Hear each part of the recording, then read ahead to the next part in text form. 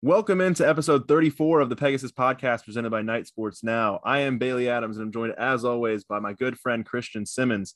You can find us on Twitter at BaileyJAdams22, at @CA Simmons, and throw us a follow at Night Sports Now while you're there. Christian, how you doing, man? Doing good. I'm your good friend this week. That's an upgrade from the usual podcast beginning. I'm moving Up in the world. It's funny that I did that. Just like I feel like multiple times on Twitter recently, like when we were going to the volleyball game, I think I was like, "Oh, I'm gonna be there with my good friend Christian Simmons," and then I feel like I call you my good friend like publicly a lot. So I just figured let's do it for the podcast. And I don't think I've ever referred to any form of relationship with you. I think I'm always just in my tweets like here with Bailey Adams. Yeah, probably. But it kind of reflects our personalities. I feel like. I mean, it's just. I feel like that's more. I'm not like we used to talk about this like with our friend Evan Abramson, who we founded Night Sports Now with back in the day, who's now a TV anchor in the great state of Illinois. Like everybody he meets, like every social media post, it's like this great person or like my best friend that I've known for 4 minutes, and I'm always just like, this is Bailey. Like, yeah, that's just kind of my vibe. Yeah, I mean, well, you didn't like me when you first met me either, so I guess maybe couldn't stand you. Yeah, maybe I haven't graduated to being your good friend. I don't know. It's been like 4 or 5 years, but once you hit like year 5, well, are you at year 5? When did I meet you? Honestly, I have no idea. 2017, right? Early 2017. No, it was like fall of 16. Well, we met in 16, but I'm saying we actually became like we became like friends like spring of 17. Yeah. So welcome in Pegasus Podcast listeners here for Big 12 news. Instead, we're just going to recount my we're talking about our personal history together. Yeah. So what were your thoughts on mass comm law that semester? This is what the people. Oh my goodness! Don't even get me started. But as Christian alluded to there, we for this podcast, the big topic we're talking about is UCF to the Big 12. Not just UCF, but that's what we're here to talk about is UCF to the Big 12, as well as everything around it. And we'll get right in it because we kind of briefly hinted at it in our like 3 a.m. podcast after the UCF Boise State game on Thursday. Well, Friday morning, I guess it would have been. And we said, yeah, we'll get to it. And it was that day. I mean, I always rely on you for like the recap of the events and everything. But it was that day that things started to kind of say, okay, the Big 12 is set on UCF, BYU, Cincinnati, and Houston. And from there, like it's rapidly sped up. And I think even by Friday morning, they were like, well, the 4 of them are going to put their applications in next week. And then they have the votes already. They have the votes to approve expansion already, and that should happen on Friday. So just go ahead and take us through, fill in all the other details of it.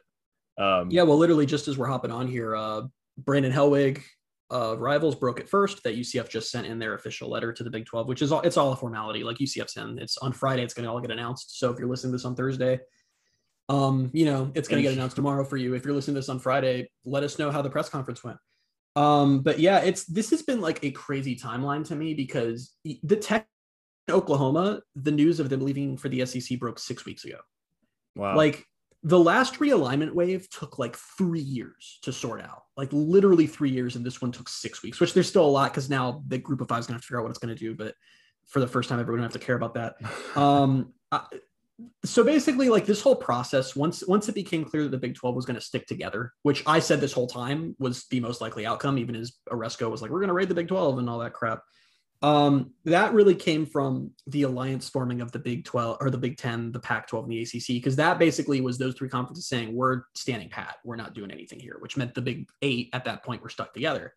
And it seemed like we never knew for sure what the timeline would be or who would get added. We knew they were going to add teams. UCF was never not in that mix. Like, I don't think there was ever a point where UCF was not going to get added. Now, the 4 teams they ended up picking, BYU, Cincinnati, UCF, Houston, not the case for Houston. Houston looked screwed for a while because they have a really bad political relationship with the Big 12, but they overcame that. And yeah, now we're just basically at the point where those are the 4 teams getting picked. Everything that I've read, it sounds like BYU was the runaway choice. Like BYU was first up. And then it sounds like Cincinnati and UCF was more or less a tie. Not that surprising. And then Houston was the last team there. So they're going to get invited on Friday. They're going to join 2023, apparently. So we got this year and 1 more year in the American Athletic Conference. And then UCF is a Power 5 team, which is, I've been saying and tweeting that for a few days now, and it still just sounds weird when I say it. And I think I told you over text the other day, like I've been celebrating it pretty privately. I have like tweeted about it a little bit, but also I think just the fact that it's, I don't know. I'm waiting for it to be, it's official, but I'm waiting for it to be official. Like once the application's in, the vote's done, it's announced formally. That's kind of when I want to be like, it's probably fully going to hit me. Because right now I'm just like, what could go wrong? Like, I don't know. And that doesn't seem like anything will, but it's funny just how much things have changed, because one of our big debates that Night Nation had over the last couple months was, oh, well, will the Big 12 be any better than the AAC is currently? And the answer the whole time was yes. As I've said on this podcast, that was stupid to want to keep playing East Carolina and Temple every year instead of Oklahoma State and Baylor. But I just want to point out a couple of things that are really encouraging for UCF. Is the first off is that all indications are that the Big 12 is going to maintain its Autonomy 5 status, which is part of the NCAA governance. It means that they're going to get a lot of playoff money. It means they're going to basically, for all intents and purposes, be considered one of the 5 top conferences. The other thing I want to talk about is money, because that's what at the end of the day, that's what the difference between a power conference and not a power conference. People try to tell you it's on the field. It's not. It's just how much money you get for being in that conference. So originally, remember, everyone, like, people tried tweet at me a lot because I got a lot of fights with UCF fans. Oh, the AAC TV deal will be worth more than the Big 12 leftovers. No, just like not even remotely in the same ballpark. But even at the time, we were looking at the Big 12 was afraid that its TV deal could fall to as low as like 10 million. Again, still more than the AAC, still more than the AAC. But everything that's been reported, this has come from Sports Illustrated, Yahoo, and The Athletic, is that UCF year one in 2023, when they get in, them and the other expansion teams are going to be getting 18 to 19 million a year. That's pretty sweet. More than they get now. For context, the AAC gave UCF $5 million last year. And the Big 12 believes the new TV deal, because that's under the old one. That's the other thing, is Texas, Oklahoma might overlap with UCF for a year or two. That'd be fun. I'm skeptical that happens. I think that once the Big 12 adds these teams, Texas and Oklahoma are going to they'll figure something out. But the Big 12 now believes, and when we report the Big 12 believes, that means the Big 12 was told by the TV providers that their new deal after Texas and Oklahoma leave will be worth 20 to 25 million a year per team. So as much as quintuple what UCF makes now. It's going to be a pay cut for the Big 8 because they're making about 35 million now, but it's going to be extraordinarily more for UCF and the expansion teams. And I also want to point out that at this point, let's take away the AAC TV deal for a second, because that is not going to stay at 5 to 7 million a year with all of their brands gone. Sorry, USF. That's unfortunate for you guys.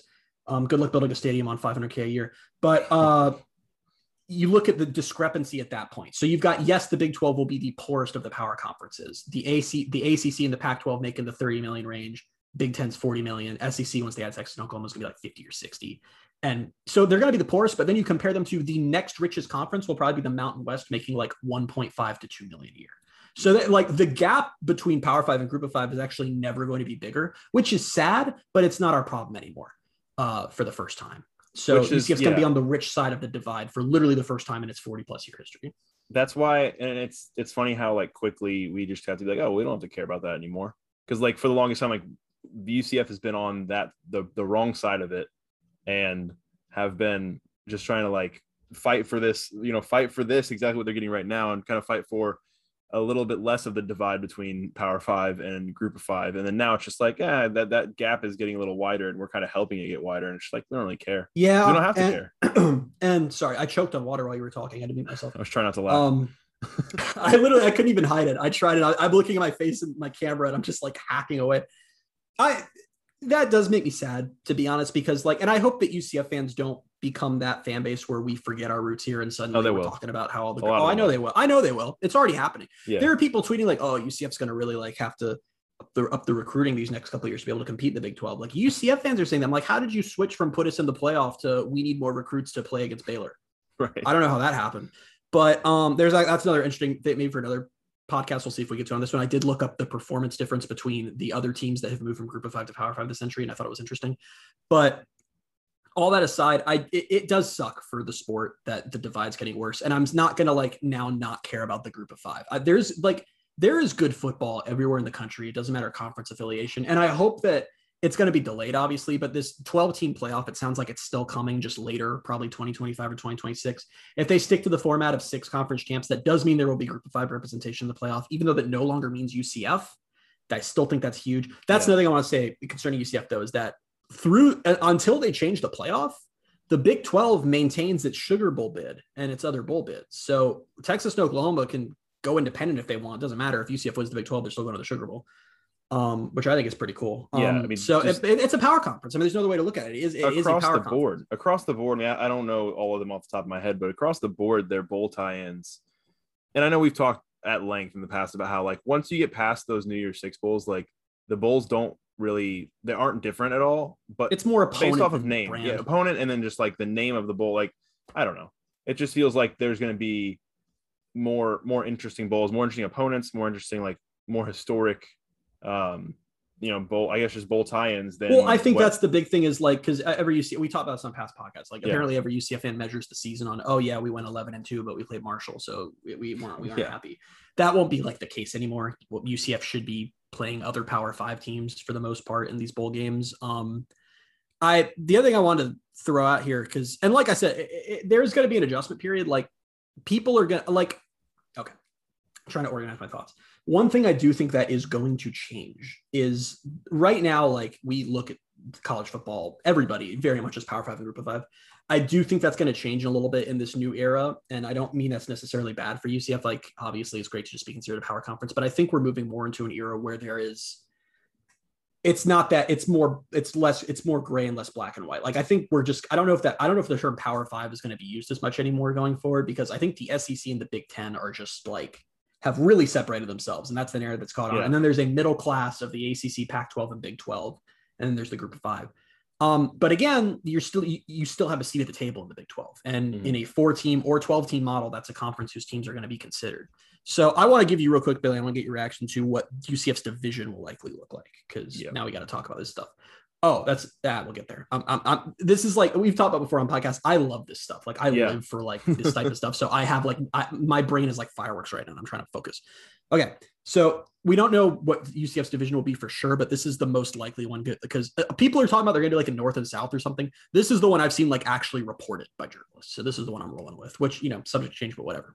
So it looks like UCF's division could be UCF, Cincinnati, Iowa State, West Virginia, Kansas, and Kansas State. Yeah. I mean, Kansas is what, like the temple of that division? Maybe the equivalent. I would say the UConn, to be honest with you. Yeah, that's fair. Because I say at least Temple's been decent in recent years. Kansas just is not. I think that's a really advantageous division. I think that's basically just going to be UCF and Cincinnati trading off those years for the crown. I know Iowa State's really good right now. Yeah. I'm skeptical of how sustainable that is. I think Kansas and Kansas State and West Virginia are beatable in a given year pretty much every year. I'm skeptical about it just because it depends on. I think a lot of it depends on the future of their coach, Matt Campbell. Right. Because I think he's a really good coach, but he's been rumored for other jobs elsewhere. Yeah, and I know he's a really good coach, and he seems like he really wants to stay. I don't know if that changes now that he probably won't be able to get the raises he might like down the road, but I feel like you could be a really good coach in Iowa State, still Iowa State. Like that is just not an easy place to get good players to. And I don't know if you can maintain, like, I think they're the type of team, like maybe like a Wisconsin who can like every few years field a really, really good team, but I don't think you can maintain that year in and year out. Yeah. I mean, we'll see. I think it's something where Wisconsin's an interesting one because I think even at their worst, Wisconsin's what, like 7-8 wins. Yeah, that feels like their MO. Like they'll pop off for like an 11 or 12 win season, and then there'll be some 8 and 5 years sprinkled in there. I'm not saying Iowa State's bad. I don't think Iowa State's gonna like not be going to bowls or anything, but I'm not. But like right now, where they're a top 10 team, like I don't think that's a yearly thing for them. And so then with that division, the other side, I'm just off the top of my head thinking there's BYU, Houston, BYU, TCU, Houston, TCU, Baylor, Texas Tech, Oklahoma State. Yeah, I think avoiding a division with Oklahoma State, Baylor, Texas Tech, TCU, like I think that's got to help. That's the much tougher division. Yeah. I mean, that one's tough. I mean, like I'm saying, I mean, you look at, I feel like that's almost dumb to say because you look at UCF's division and right now there are 2 teams in the top 10 in that division. Yeah. But this is kind of what I'm talking about. I mean, this is the difference between the AAC and this is just like basically every team is capable of success. Like it's a really solid except for Kansas. But they actually have a good coach, so we'll see. I'm just kidding. Their ceiling is 6-6, and that's if everything goes perfect. But another thing I'm curious about is because, and it's not surprising, the national perspective kind of seems to be right now that like of those 4, Cincinnati will have the most success. And I'm not surprised or offended by that because Cincinnati's the best of those 4 right now. So that's just naturally the way it's going to go. But I personally think that UCF is set up of the 4 coming in way better than the other 3. Yeah. The only one that it competes with them is BYU. The problem of Cincinnati and Houston is both Cincinnati and Houston, and I'm going to sound really like harsh, and I'm sorry, and this isn't like my opinion, it's just true, are both at the moment more or less afterthoughts in their own cities. And I mean, Cincinnati, the city of Cincinnati is still Ohio State territory. And I hope that's changing, but it hasn't right now. They've got a lot of pro sports to compete with. They've got an NFL team. Houston also has an NFL team. Houston's pretty much A&M territory with some Texas mixed in there. They're not. Houston is not. And then you go to Orlando. Like, I know the Orlando's hometown team thing is like the UCF catchphrase, but Orlando truly is like owned by UCF. There's only one major pro sports team in the market. It's growing. It's young. There's UCF alumni freaking everywhere. I mean, UCF is the only one of those that owns its city. And UCF is also in the middle of like great recruiting territory. And I know Houston is too, but I think it makes a difference when you're a brand in that territory. And UCF is. Yeah. UCF is a brand in the territory. And yes, they're competing with, I think they're going to have a chance to compete with Florida State and Florida a little bit more than in Miami too, with in the recruiting base over here. But when you also look at Houston and Texas, not only are they competing with a bunch of other Texas schools, but they're competing with a bunch of other Texas schools in their own conference. Yeah. For the record, conferences are so all over the place now. I know UCF is going to be a little bit on an island here down in Florida, but like, I really like that there's a ton of Texas schools in one conference. I think that's going to be like, I just think it's going to be a fun league. Yeah, and I do too. Now, for the record, and I've been poking fun at Houston on Twitter. Houston just has not been good on the field for years now. Really, their Peach Bowl season was their last good year, which is shocking. Well, but they're still the right choice. Then they just lost to Texas Tech, which is like a future conference game. Yeah, I don't think Dana Holgerson's going to ever see a Big 12 conference game. Tough. He West Virginia, but he's not going to see another one. Right. I don't know what. Which would be a shame because Houston, West Virginia would be fun for that reason. Yeah, but did you see, like, I guess when he left, I didn't remember this, but when he left West Virginia, he was like, oh, it was an easy choice to leave and go to Houston. And so it was really weird to them because we've also never seen that, like a sitting Power 5 head coach quit to go to a Group of 5 job. That was really weird at the time. I do think Houston, if I'm going to be honest with you, like if I'm predicting things out like 5-10 years, I think Houston's going to do a great job of like being the new Texas, where they're going to have like all the money and all the resources and then be 8-5 every year. That's my projection for Houston. We'll see if I'm wrong. What's interesting is you bringing up, like, will Dana Holgerson ever see a Big 12 game as Houston's coach? Will Luke Fickell ever see one as Cincinnati's coach? So I'm so curious what Fickell does now, because I feel like we've all been waiting for him to leave, but I don't know if he does now. I kind of wonder with Fickell if he I feel like there are very few jobs he would leave for. Yeah. Like, I feel like he'd leave for Ohio State. Which is that job's just not going to be open for a couple decades unless Ryan Day is like, I want to go to the NFL, and there's been no indication of that. Notre Dame, I think he'd leave for Notre Dame. I don't remember where I saw it, but I saw a theory that he's an Ohio State guy, but I saw a theory that he could go to Michigan. Yeah. No, I think that could totally happen. Be interesting. That could totally happen. Yeah, and I think that Michigan job's going to be open pretty soon. What made me think about this was you saying, like, everybody is thinking right now that Cincinnati and BYU are going to be the two that are like the most successful out of the 4 expansion teams, because right now they're currently the best.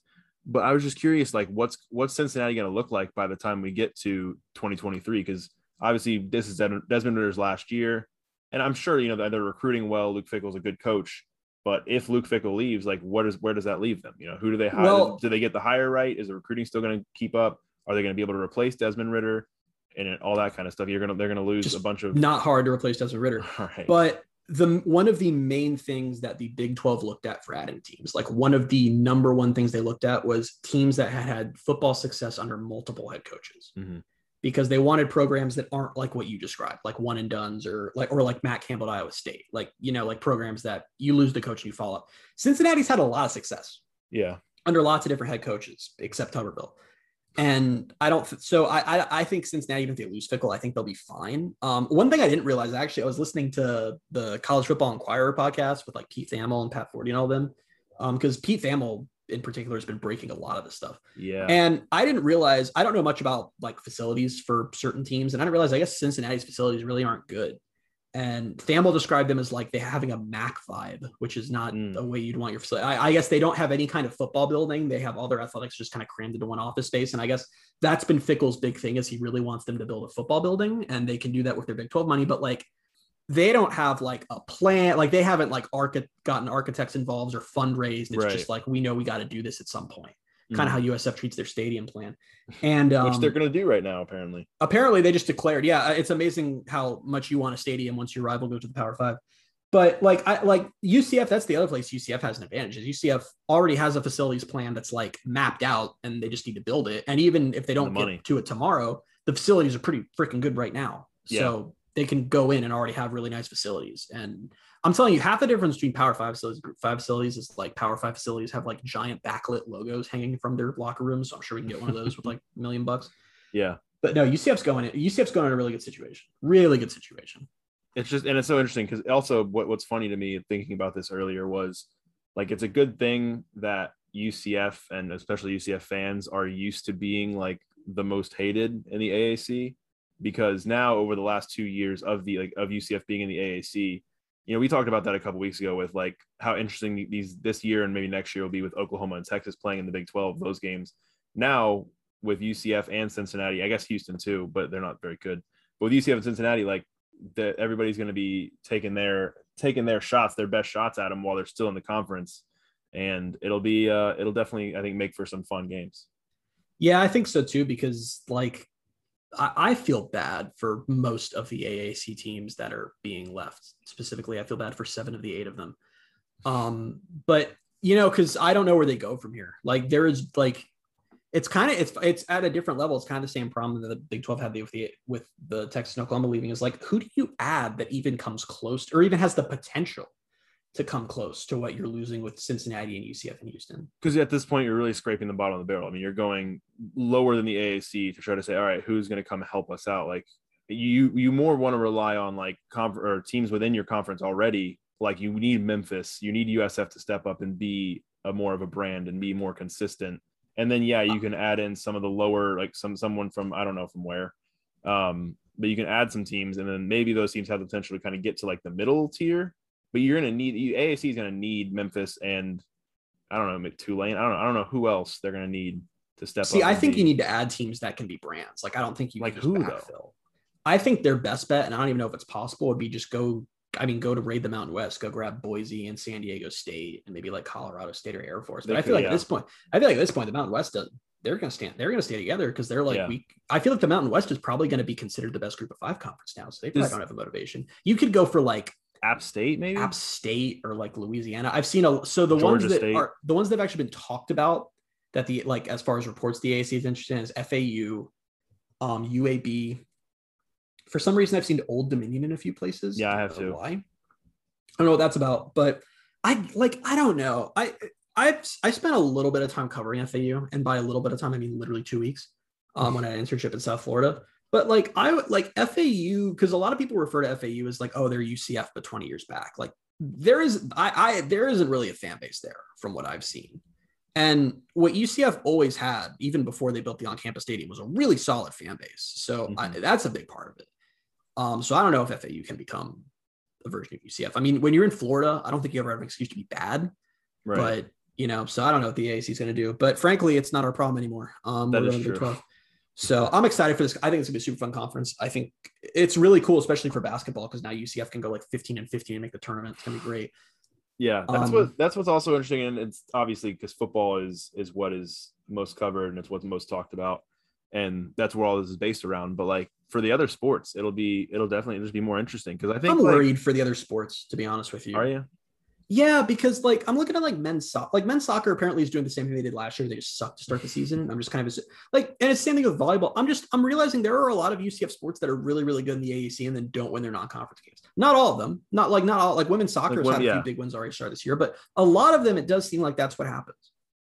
Yeah, I mean, we'll see, and that's what I wonder too, is like how getting into the Big 12 and all that will impact revenues and how they'll allocate money to other sports, how much they'll put. And apparently, because Mohajir really wants the soccer programs to be like top tier.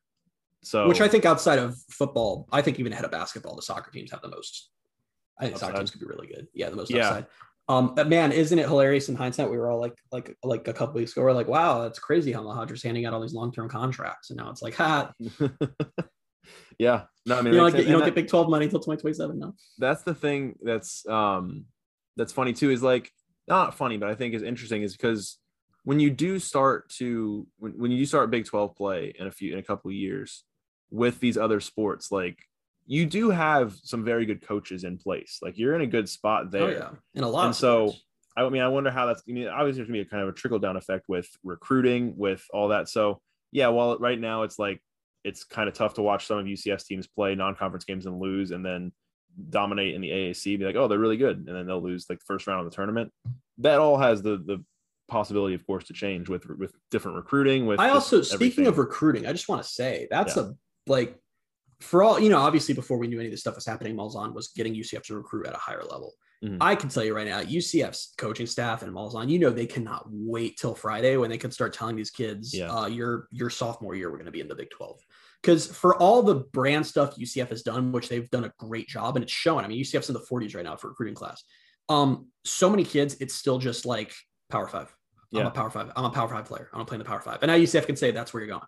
And that's got I think UCF, I don't mean to go crazy here, but I was looking, I think I sent it to you. I was looking at TCU's classes back when TCU was in the Mountain West. They did better than UCF does. They averaged classes in the mid 40s most of the time. And then they got invited to join the Big East in a couple of years. And, the Big East became the AAC, but this was back when it was still the Big East. And their first season, when they're still in the Mountain West, because it was a couple of years away after being invited, they had the 20th recruiting class. It was an instant jump. And I think that could be UCF too. Well, I mean, because if we talk about it, UCF's already getting 4 and 5, they're getting some commitments from 4 stars. They're getting 5 stars on campus already. Yep.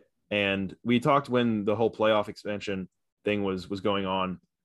We talked about how that can affect recruiting, how that they can sell them, hey, we're going to be a playoff team. That's what this is. And now they can say, we're going to be in the Big 12 and this expanded playoffs coming. I just don't know. I think we're going to see an insane rise. And there's no reason for UCF's recruiting not to take off to the next level. Because the other thing is when you look at some people, mainly USF fans, are oh, it's not a power conference anymore. Whatever. I don't think there's a recruit out there who I understood the issue for 4 stars when teams are telling them come play these guys. And you're well, what if instead we played East Carolina every year? Wouldn't that be cool? Who doesn't love a visit to whatever the hell, Greenville? Sure. But now, if UCF's telling players come here, we're gonna be playing, Oklahoma State, TCU, Texas Tech, it's gonna be fun. If some other school is oh yeah, well, why don't you come here? You'll be playing Boston College, Wake Forest, Virginia. It's not there's no advantage there anymore for other Power 5 conferences. The SEC and the Big 10, sure, the SEC and the Big 10 are still top, but outside of that, no recruit is ew, I don't want to play Oklahoma State. I want to go play Arizona. That's not a thing. So. Yeah, no, it's such a step up. And it was just funny to think there was a time when there were, I think they might have been a minority, but it was kind of a loud minority of UCF fans that were saying oh, I don't know if UCF gets invited, I don't know if they should go. I was freaking fighting with people on Twitter saying, I think we should stick with the AAC. And I'm just I don't mean to be mean because I love you guys. I love my Twitter followers, even the ones who don't love me. You're all great. But guys, no, I never understood that take. And then a lot of people, for the money alone, that's the money alone was what, even when it was 10 million, it's great, that's double what UCF gets now. Why would you not do that? And then I'm glad that I finally got, because I feel some people I was arguing with a lot of people on oh, well, the Big 12 is going to collapse and then we're going to be stranded. And I'm no, it's not. It's not going to collapse. They have nowhere to go. And then people will be well, that's your opinion. It's not. I'm telling you what's been reported. I don't just sit here and think I'm what do I think the Big 12 is going to do? It's even if it did, what by UCF's going to be stranded? You don't think any other conference is going to pick them up? You don't think they could just stay as an independent? I don't know. It was such a stupid. I'm not even touching now because it was such a hypothetical. It's not even true. But I do want to add one other thing. This Big 12 thing before then we can move on to some other stuff. There have been multiple reports that, and listen up, Bulls fans that are definitely not listening to this podcast. The Big 12 is thinking that they might add 2 more teams around the time they get their new TV contract. They're going to put these teams in UCF, Cincinnati, Houston, BYU in 2023. We'll see when Texas and Oklahoma leave. 23 and 24 and probably 25 will be those teams establish themselves. And then there will be one final window where the Big 12 might, emphasis on might, add 2 more teams. And what I saw was that it seems like the team that missed out, the 5th team, the runner-up was USF. So USF, I know you're listening, administration that runs that school. You were the runner-up to get into the Big 12 while your football program was horrible. You have no fan base and you have no facilities. Imagine if you actually did something in the next 3 years. Just imagine. Do something. You don't have to do a lot. Yeah, hashtag do something. You don't have to do a lot. Just go to a bowl game. Go to a bowl game or like build a locker room. Well, they built the locker room. Build an indoor practice facility. Even broke like ground or whatever today. Was it today they broke ground? Yeah, they broke ground, which I like. They couldn't even celebrate that long enough before they were just like, all right, now it's time to build an on-campus stadium. I think they're literally just doing that just to like make sure the fan base is. They did, because it was it wasn't like we have plans to build on-campus stadium. It was literally one board of trustee member going, it's time for us to build a stadium. It's like, buddy, it was time in 2003. But glad that you figured that out. But either way, I'm UCF fans are not going to like this. I would totally be in favor of USF joining the Big 12, and I think by 2025 you might be too. Because at that point, UCF will have had no travel partner for a few years in any sport, and that's probably going to have gotten annoying. And also, let's remember, fans, if we get to the point where UCF is trying to block USF from joining the Big 12, remember what happened to USF when they did that to UCF. Just keep that in mind. Just something to think on. How the turntables. It would be interesting. I mean, if we've talked about this in the past, I think we had that podcast where we talked about, like, does UCF need the USF rivalry? And we just talked about how if USF was better, like just the 2017 game showed us what that rivalry could be, and if they can get back to a point where they're actually competitive and the war on I-4 is under the Big 12 umbrella, like that makes it even bigger. That 2017, that game got like 4 million plus viewers, which is difficult, and it was an AAC game. If that's a Big 12 game, that could be like one of the premier rivalries of college football. I know we don't like USF. I don't like USF either, but like at some point you got to give way to common sense. That's what USF didn't do in the mid-2000s, and it cost them and UCF a Power 5 spot at the time. Last thing on USF and last thing on the Big 12 stuff, but in the meantime, before we get to if they might expand and add 2 more teams, UCF probably still going to schedule USF, right? Like you would think. Well, no. Oh, because USF doesn't have any openings, right? Yeah, I think UCF would love to. I mean, I would. I forgot and most UCF fans, I think, would be for that. But USF is fully scheduled through like 2029. So unless USF is going to get out of these contracts, which I don't think they can, unless without paying a lot of money, I don't think they don't have. The only way it would work is if USF starts playing UCF instead of an FCS, and that's suicide. So I think it's going to take a pause. And you know what? That freaking sucks. I don't like that. Yeah, no, I don't either. Because I like every other year having that road game, quote unquote, where you go 2 hours away or an hour and a half away and UCF plays. And that's the one thing is I've like UCF's out of conference games like need to be exclusively Florida teams now, because this is so much travel, which I think they can do. It sounds like even though it's only going to be 12 teams, I saw a report that the Big 12 is probably going to stick with 9 conference games. So that's going to alleviate some of the scheduling issues UCF's dealing with right now. It's all so exciting. It's all like just the fact that 2023 is when this is expected to be, UCF's first season in the Big 12, which it's not very far away. No, that's this season and next season, then they're in. Yeah. And you know what sucks for the AAC is I think there's like an 85 to 90% chance that the final 2 AAC conference titles are claimed by teams that are leaving.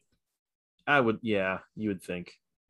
I mean, SMU is the only one that could probably. Yeah, because Cincinnati's the favorite this year, and I would be very surprised if UCF wasn't the favorite going into next year, especially if Dylan Gabriel comes back. Yeah. So sorry about that. Crazy times. It's honestly, it's hard to not get a little emotional about, because obviously my dad went to UCF before I did. I went to UCF. It's been a long time coming, and this has been kind of the thing that it's always felt like UCF was building towards, and it's crazy that it's here. Friday is going to be a very, very fun day. I can't wait. Very, very exciting. But speaking of currently this season, week 1 happened. Yeah, it did. And there was I enjoyed it. But why are you saying that like that's a surprise that you enjoyed it? No, I enjoyed it. But the next thing is going to be the part I was surprised about. But a lot of games disappointed. Like it was just, I don't know. Weekend. No, I had a good weekend because it was college football was on. But like, I expected Georgia Clemson to be like, I knew that game was so much fun. You expect to be 10-3 with no offensive touchdowns? Okay, that's a lie. I didn't know. Yeah, I thought that was going to be a fun. No, that game was horrible. That game was like actually awful. There were other games that weren't close that I still enjoyed. Like UCLA LSU was fun. Yeah. Alabama Miami was really fun. I enjoyed a lot of that. I didn't even get to watch any of that game, but I don't know. Didn't really feel the need to. I knew it was happen. Good. I was just curious how Alabama was going to look more than anything. I mean, I knew Miami was going to lose by 30, but Bryce Young, real deal. No, I had a really fun weekend. So I'm going to be on, I don't even think he listens to the podcast, but you might know Jeremy Taché, big on UCF Twitter. He tweeted the morning of the FSU game. which obviously if you're listening to this, you probably know that Mackenzie Milton made his return to the field. Big deal. He tweeted, "I think I'm more nervous for the FSU game tonight than I was for the Boise game." And I read that and I was like, that's just ridiculous. Like, that's a ridiculous statement. Are you kidding me? And I'm going to be honest with you, when Mackenzie Milton tried out onto the field, I don't think my heart has ever raced like that for a sporting event. Like, I was terrified every second Mackenzie Milton was on the field. It was it was funny. So I was actually there. I was in Tallahassee for that game and just was waiting for him to get into the game like the entire night. And there was one time, I think there was one point where he came out onto the field and we couldn't see Jordan Travis like in the huddle. So we're like, okay, I think this is the moment. And even just like me thinking he was about to come in, like butterflies instantly. Like I was like super nervous instantly. And then he didn't even come in. Like he went back to the sideline and Travis came running in. And I can't believe it was a helmet. Travis's helmet coming off is the only reason Milton got in the game. So I was with my best friend and his stepdad, and I told my friend in like the first quarter, I saw it was the first quarter, I said, someone, and I wasn't even like in a violent way or anything. I was just like, I think Travis needs to get his helmet knocked off. Like I literally said, like someone needs to knock his helmet off so Milton can get in the game. And it took 3 quarters for that to happen, but it actually happened. And it made it even more inexplicable. Cause I'm not saying that like, obviously Milton played really well. That was amazing to see. He looked really good. He didn't look as mobile as he did pre-injury, but he looked just as sharp and just as much of a game leader and just as much of a baller. I mean, he came in and almost led them back against Notre Dame. But it wasn't just that Travis was playing okay. Travis was awful. He threw 3 picks. 21 points. Those 3 picks turned into 21 points for Notre Dame. I mean, and then Milton comes in and so I do want to preface this with, it's come out since, and it's not necessarily a surprise. They've been out there a little bit, that Milton's leg does cause him issues on a week-to-week basis. He did miss some of fall camp because he gets, what I read was that he gets some numbness in his foot in particular, just from the nerve damage there. So that affects, what I saw was it affects how FSU can game plan with him, because they're afraid to game plan for a guy that they don't know if he's going to be available. So I get that. But when Jordan Travis, clearly he was ready that night. I mean, he was on the sideline throwing the ball constantly. Had his helmet on like most of the game. And when Travis is just struggling, it's like, why are you not making a change? Like, it was baffling to me. And then Milton comes in and does what literally every UCF fan on God's green earth knew Milton was going to do. Like, there was no like, oh man, what if he can't perform against Notre Dame? It was, of course, like, he's one of the best quarterbacks. He's the best player in UCF's history, one of the best quarterbacks of the last decade, maybe longer. Of course he was going to go ball out. I mean, he needs to be a way bigger part of things going forward. Like, this can't be a thing where he's just on standby until Travis gets his helmet knocked off. Travis is going to have 3 picks every game. What was so frustrating to me too is that, like, you could tell like there was something wrong, because Travis was not playing the greatest. He had a couple good throws, a couple good plays. Like, I'm not saying he's bad, not by any stretch, but he was not playing very well. And obviously FSU's coaching staff took notice of that. And then on some of the bigger downs, we're starting to go Wildcat. And I was like, why go Wildcat when you got? And also, I gotta say, you put up a whole thread on this. Yeah, if you guys follow me on Twitter, you know that I don't like Mike Norvell anymore. Yeah, which is unfortunate because you liked him for some reason when he was. I really did. I never understood that. He was whatever. He's a coach. Not for my team, so I don't care. Like, he really wouldn't. I was impressed that when Milton came in, he let Milton sling it right away. That was the one pretty thing much run the offense. The only bit of credit I'll give him is that. But I'm realizing in hindsight, I think it's because at that point the game seemed lost. And then Milton makes it close, and then suddenly they get to overtime, and Norvell was like, nope. And he just clearly did not trust Milton in overtime. I mean, the play calling was garbage. He's seen what Milton does to his teams in the past. So I don't know. It was even the little things like that horrible snap, and Milton was so smart to run back, get it, identify where he is in the field and chuck it out of bounds. Like little senior moments like that. Like he's even worth it for that alone. And for you to not trust him in a big game, like Milton has won so many big games. He's won a New Year's Six bowl. He's won a conference championship. He's won a college game day game. Like, how are you going to have him hand off the ball in overtime? He finished top 10 in the Heisman voting twice. I mean, I think that as the season goes on, assuming he stays healthy, he'll become a bigger and bigger part of things. And I honestly, after how FSU looked, like, I think Milton could actually help them like really win some games. They do not have a bad defense. Their defense looked a lot better. No, I don't remember. I don't remember his name. Number 11 on their defense. I was like, throughout the whole first like 3 quarters until Milton came in, I was just like frustrated with the offense. But then watching FSU's defense, watching number 11, that guy is a beast. So yeah, I mean, I think Florida State could be a solid team. They arguably, not even arguably, they should have won that game. They should absolutely should. And I mean, they really absolutely should have. I mean, it was just amazing to see him come out onto the field, look the way he did.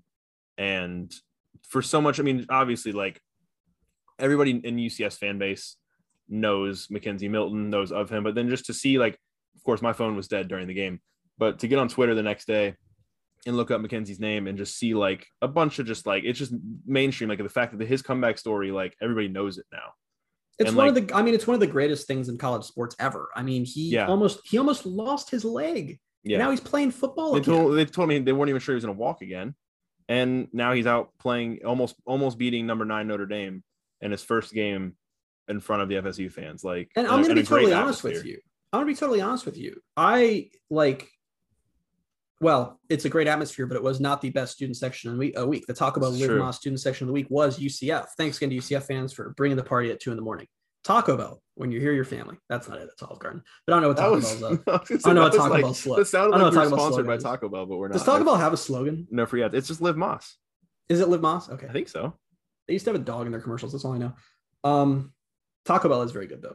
Quick tangent. Taco Bell dropped a chicken sandwich. We're not sponsored by Taco Bell, for the record, but UCF student section is this week, so that's why I'm making fun of it. They dropped a chicken sandwich, and I was like, that's so stupid. And I tried it, and it's so good. Is it really? Because we were talking about that in my house last night. We were talking about that, and we're like, that's just why. Like, why would they even do that? No, it is. I got it as a joke. Like, it's so good, man. You should try it. It's got that Chipotle sauce on it too, buddy. It was top notch. I'm probably gonna take your word for it. I'm gonna try it now. It was better. McDonald's chicken sandwich was a massive disappointment. I think the Popeye sandwich is overrated personally. It's good. It's just overrated. Chick-fil-A is obviously still king. Burger King dropped one and it was like vomit worthy. Taco Bell's right up there. I tried Taco Bell. Yeah, no, I'm going to try it now. I like how, so this, on the outline for today's podcast, dear listeners, I've set aside like 5 to 10 minutes for us just to talk about college football week 1, just stuff that happened around. We spent like all of that time talking about Mackenzie Milton, and now we finished it with Taco Bell. Like, I don't even really know if there's anything that you want to talk about from, cause like, can I say a couple more things? Yeah. Okay. Speed round. I'm gonna give you 3 speed rounds. Tulane is really good at football. Michael Pratt's a baller. People are acting like that was Oklahoma choking. That was not. This is all one. When I said speed round, I'm just going to give you 3 thoughts in real time. I'm trying to go fast. Oklahoma, that wasn't like a down game for Oklahoma. Tulane's just really good. I think they're going to be a problem. Thought number 2, the AAC sucks this year. Thought number 3, I'm a little, and when I say a lot worried for the Louisville game. You're giving me a weird look. I know Louisville looked really bad quarterback, and I know it's a different staff now. It's just the type of quarterback that historically UCF can't deal with. And that issue has transcended staffs now. So I don't know if I trust the staff for it to be any different. But I'm still not worried. Okay. Their defense is awful. Man. I don't know. I'm not. The problem is like UCF was able to shut Boise down because the D line just got to the point that Hank Bachmeier couldn't do anything. Like a mobile quarter. I mean, having an elite D line is still a big deal, but having a mobile quarterback negates some of that. And with how UCF's secondary performed, if you combine a guy that when the pocket collapses, he can just scramble to the right or wherever, and then find a guy downfield, which he will against this secondary, then I'm worried. At the same time, I think UCF's going to score like 50 on them, so we'll see. Yeah, that's where I'm not really that worried. I think UCF could win that game. They could score 45 points and give up, 24-28, but it's still. I literally said the night of, if I had to drop a score prediction right now, I'm going to predict like 45-31 UCF. See, I don't even know if it's that close. What you are okay? Whatever. Well, I don't know. I don't think Louisville's any good. That's for next week's podcast. For the end of this week's podcast, we've got a little bit of a game preview for UCF and Bethune-Cookman. Just going to basically go through our 3 predictions each, like we did for the Boise State game. I don't remember our records on those. I think I got one right. I don't remember yours. You tried to say I went 0 for 3, but I basically said I went 3-0, which was a lie. But okay. Well, the only one I got was UCF winning a close game. So that's where we are now. But we've got 3 quick predictions, and then we'll do a score prediction for the UCF Bethune-Cookman game, 6:30 on Saturday night at the Bounce House. Should be a good crowd. As long as there's no, I'm expecting it. I think 45-minute lightning delay. Yeah, I think if it were not for the 3-hour lightning delay, last week's crowd probably would have been a sellout. So I'm expecting a good crowd. Yeah, should be a good one. But why don't you hit me with your first prediction for that game? For those of you who don't know, this is not a prediction, but I'll give you a prediction. Bethune-Cookman and UCF were rivals for a long time. I don't know how common knowledge that is at this point. Like way back in the day, like the D2 FCS days, that was a rivalry game. Just something to think about how far UCF has come. My first prediction is a prediction from last week, and I'm just going to keep predicting it until it happens. I predict that Dylan Gabriel is going to record a rushing touchdown. Okay. I predicted it last week, and I'm really pissed it didn't happen, especially because there were a couple times where I thought it was going to. Yeah. So I'm just assuming it's going to happen. Well, there was a time that it should have happened. Instead of him throwing that pick six on the first drive. And that's why I gave myself that was a win last week, because I just said, well, I mean, it should have happened. So, but yeah, that's my first one. So you're just gonna keep picking it until. So if he gets one on Saturday, you're not going to again next week. Maybe this will be like, every week in the UCF game notes, the first thing is like UCF win would be better than loss. That'll be mine. Is every week just Dylan Gabriel will record a rushing touchdown. Yeah. Well, speaking of things happening again, my first prediction. So we know last week against Boise State. True freshman Titus Mokio Atimalala caught his first career touchdown pass. He's going to catch another one this weekend. Yeah, that's my first prediction. He's getting his second touchdown catch this weekend. I have a prediction that lines up with this one, but I want to amend it slightly to sort of marry our predictions here. Sure, why not? So my second prediction was Mikey Keene will throw a touchdown pass. Oh, is he going to throw it to Titus? I'm going to say he's going to throw it to Titus. That's my prediction. I like that. Yeah. I like that. I almost went with a Keene prediction, but I decided it might have been a little too bold, so I didn't do it. For the record, yes, go ahead. You want to hear what it was? So remember when Dylan Gabriel debuted against FAMU back in 2019? Threw three touchdown passes and threw 3 touchdowns in that game. My my prediction was going to be that he was going to come in and match that. No, first it was going to be he's going to come in and beat that. But then it was going to be he's going to come in and match that. But even I don't know. I don't know how Gus is going to coach this game once it gets late. I don't know if he's going to get the chance to throw the ball that many looked times. Up at how Gus game plans against FCS teams. He lets the backups throw. I mean, okay. I looked at their last FCS game in 2019, 3 different quarterbacks threw passes. So I think Keene will get a shot. Yeah, I don't know. I don't know if he'll throw for 3 touchdowns though in like the second half. I'm also curious. I'm also curious to see like how long Gus sticks with Dylan Gabriel. Like, does he? I'm assuming the starters will play to the half and then come out. I mean, we don't know. Who knows? Maybe Bethune-Cookman's really good and it'll be a game. They narrowly lost to, who was it? UTEP, I think. Is losing by 10 narrowly losing now? Sure.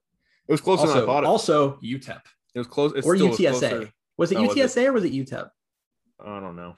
Those are the same team, so it doesn't matter. I can't be asked. I don't know. Wait, did I give my second one? No, I haven't. Yeah, we both gave our second ones. No, you gave your first one. I gave what would have been my okay.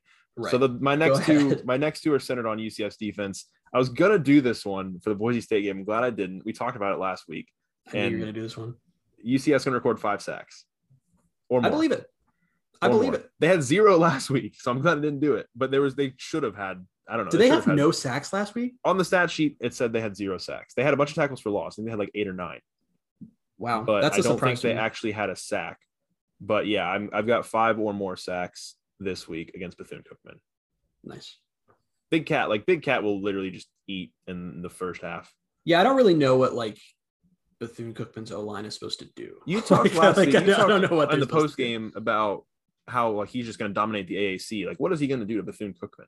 Bad things. Yeah, like, it might not be fun for their. Speaking of which, my final prediction.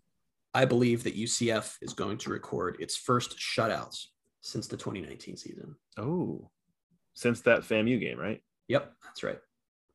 Interesting. I could be totally wrong here, and this is an easy one to get wrong because who knows, especially once like the backups are in. But I just assume this is going to be a very, very simple, easy, straightforward game for UCF, more of a tune-up than anything else. That's an interesting one for sure. I didn't go that bold, but we'll talk about our score predictions in a minute. Other one on the defense, my third and final prediction for the game: UCF forces 4 turnovers or more, but I'm going with 4. They had that one. Feels ambitious. They had one last week. It was the pick by Dylan Lester late in the game. I don't know. I think the defensive line. I think the defensive line creates enough pressure. I don't think Bethune's going to be able to really handle playing at UCF. I don't know. I think this defense is. I mean, it was tough to open the season with Boise State, and then that's why we talked about it at length on our last podcast. That's why I also feel like I still just don't really know how good this team is because opening against a really good team. Yeah, but I don't know. I think the defense could have a huge day, and honestly, if you're predicting a shutout, like why not? Sorry, I got distracted. There's a light behind me on my screen. It was distracting me. I was like, what are you looking at? Like, why are you giving me this look? No, my screen looks weird because this light's like Yeah. overblurring my screen. But yeah, no, I like I said, shutout could be wrong, but UCF has shut out an FCS team, I think 3 times in the last 5 years. 3 times in the last 4 games against FCS teams. Because they beat SC State 38-0 in 2016. And 2018. And 2018. They shut Still out weird FAMU. that was the same score. With remarkably different teams. That will never not make sense to me. And then the only one that wasn't a shutout was Austin Peay, which they won in one of the weirdest games ever, 73-33. That was just a ridiculous. So I don't think it's that out there because, like I said, the majority of the time they play FCS teams, the FCS team does not score. All right, so we know what your prediction is for how many points Bethune-Cookman will score, but what's your score prediction? My score prediction is 38-0. Are you kidding me? It's happened twice. So I figured, what the hell? Let's go for it again. All right. Well, mine is UCF 52, Bethune-Cookman 7. Oh, I forgot to tell you a caveat on mine. 52. Yeah, yours is probably more likely. Okay. A caveat on mine is that it should have been 41-0, but Obarski's going to miss a kick in the first half. Oh my gosh. So we didn't have any field goal attempts last week. Nope. And it should be that way every game. There wasn't really an opportunity for them too. I don't think either. Like, I don't really think there was. No, there really wasn't. There was no situation where it was even like a decision.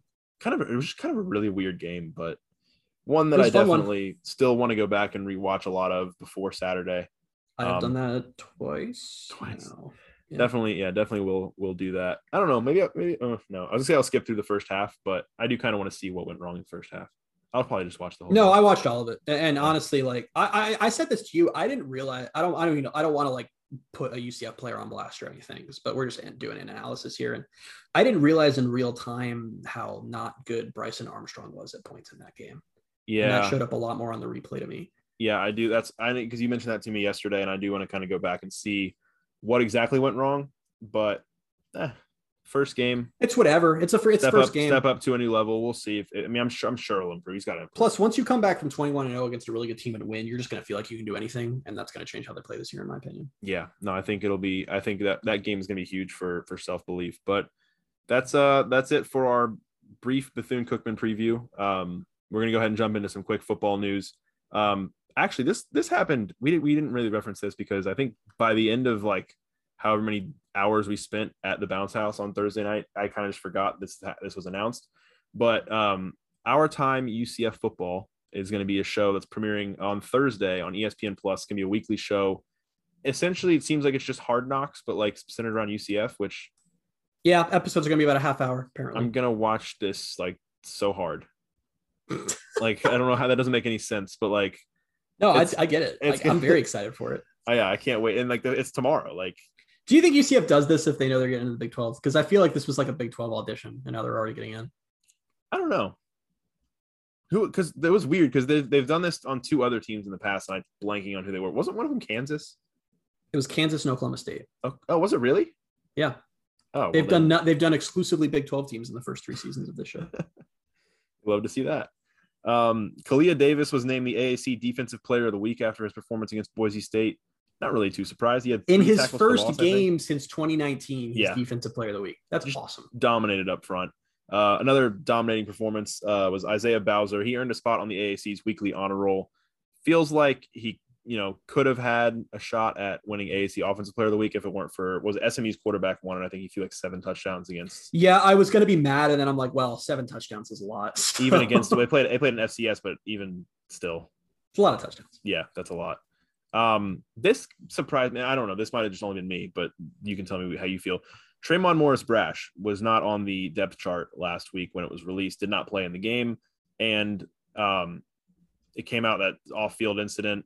I just kind of assumed, I think, that he was off the team, but I guess we all did. No, this was a surprise. Gus Malzahn basically said we're week to week. Yeah, he said he will not be with the team on Saturday against Bethune-Cookman, but he said he'll just basically update weekly, and he said, "quote we'll see where that thing goes."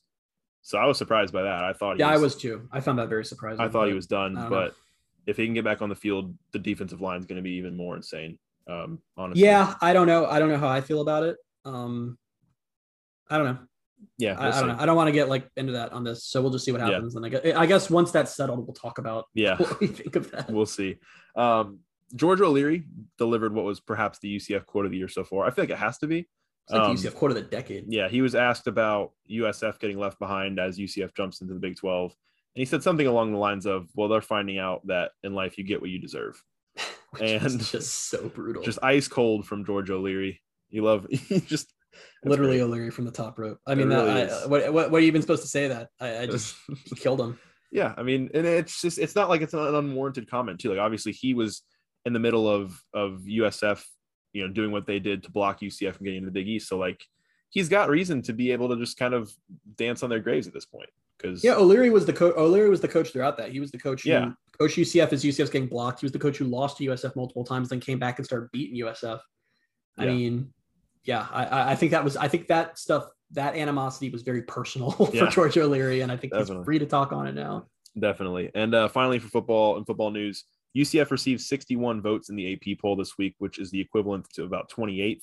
They jumped up from like 5 votes, right? I think they had 5 in the initial AP poll. They went from 5 to 61. So feels like if they win this week, like they should, and in convincing fashion, like they should, very possible they could be in the top 25 next week. Which is crazy to me. Yeah, my prediction was more still that it might take beating Bethune pretty badly and then also beating Louisville on the road and that being at 3-0 getting into the top 25.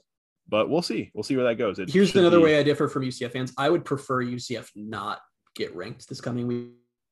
I just don't like going on the road to Louisville ranked. I don't want Louisville to have that extra, like we're hosting a ranked team motivation. I'd rather it just be, not. I think just because you said that, I think that's going to happen now. They're going to get ranked. And then we'll celebrate. It'll be great. But just to be like, just to give everyone a little bit more of like that feeling in their gut that's kind of like, ooh, I don't know about this. Like UCF going on the road to play Pitt in 2019.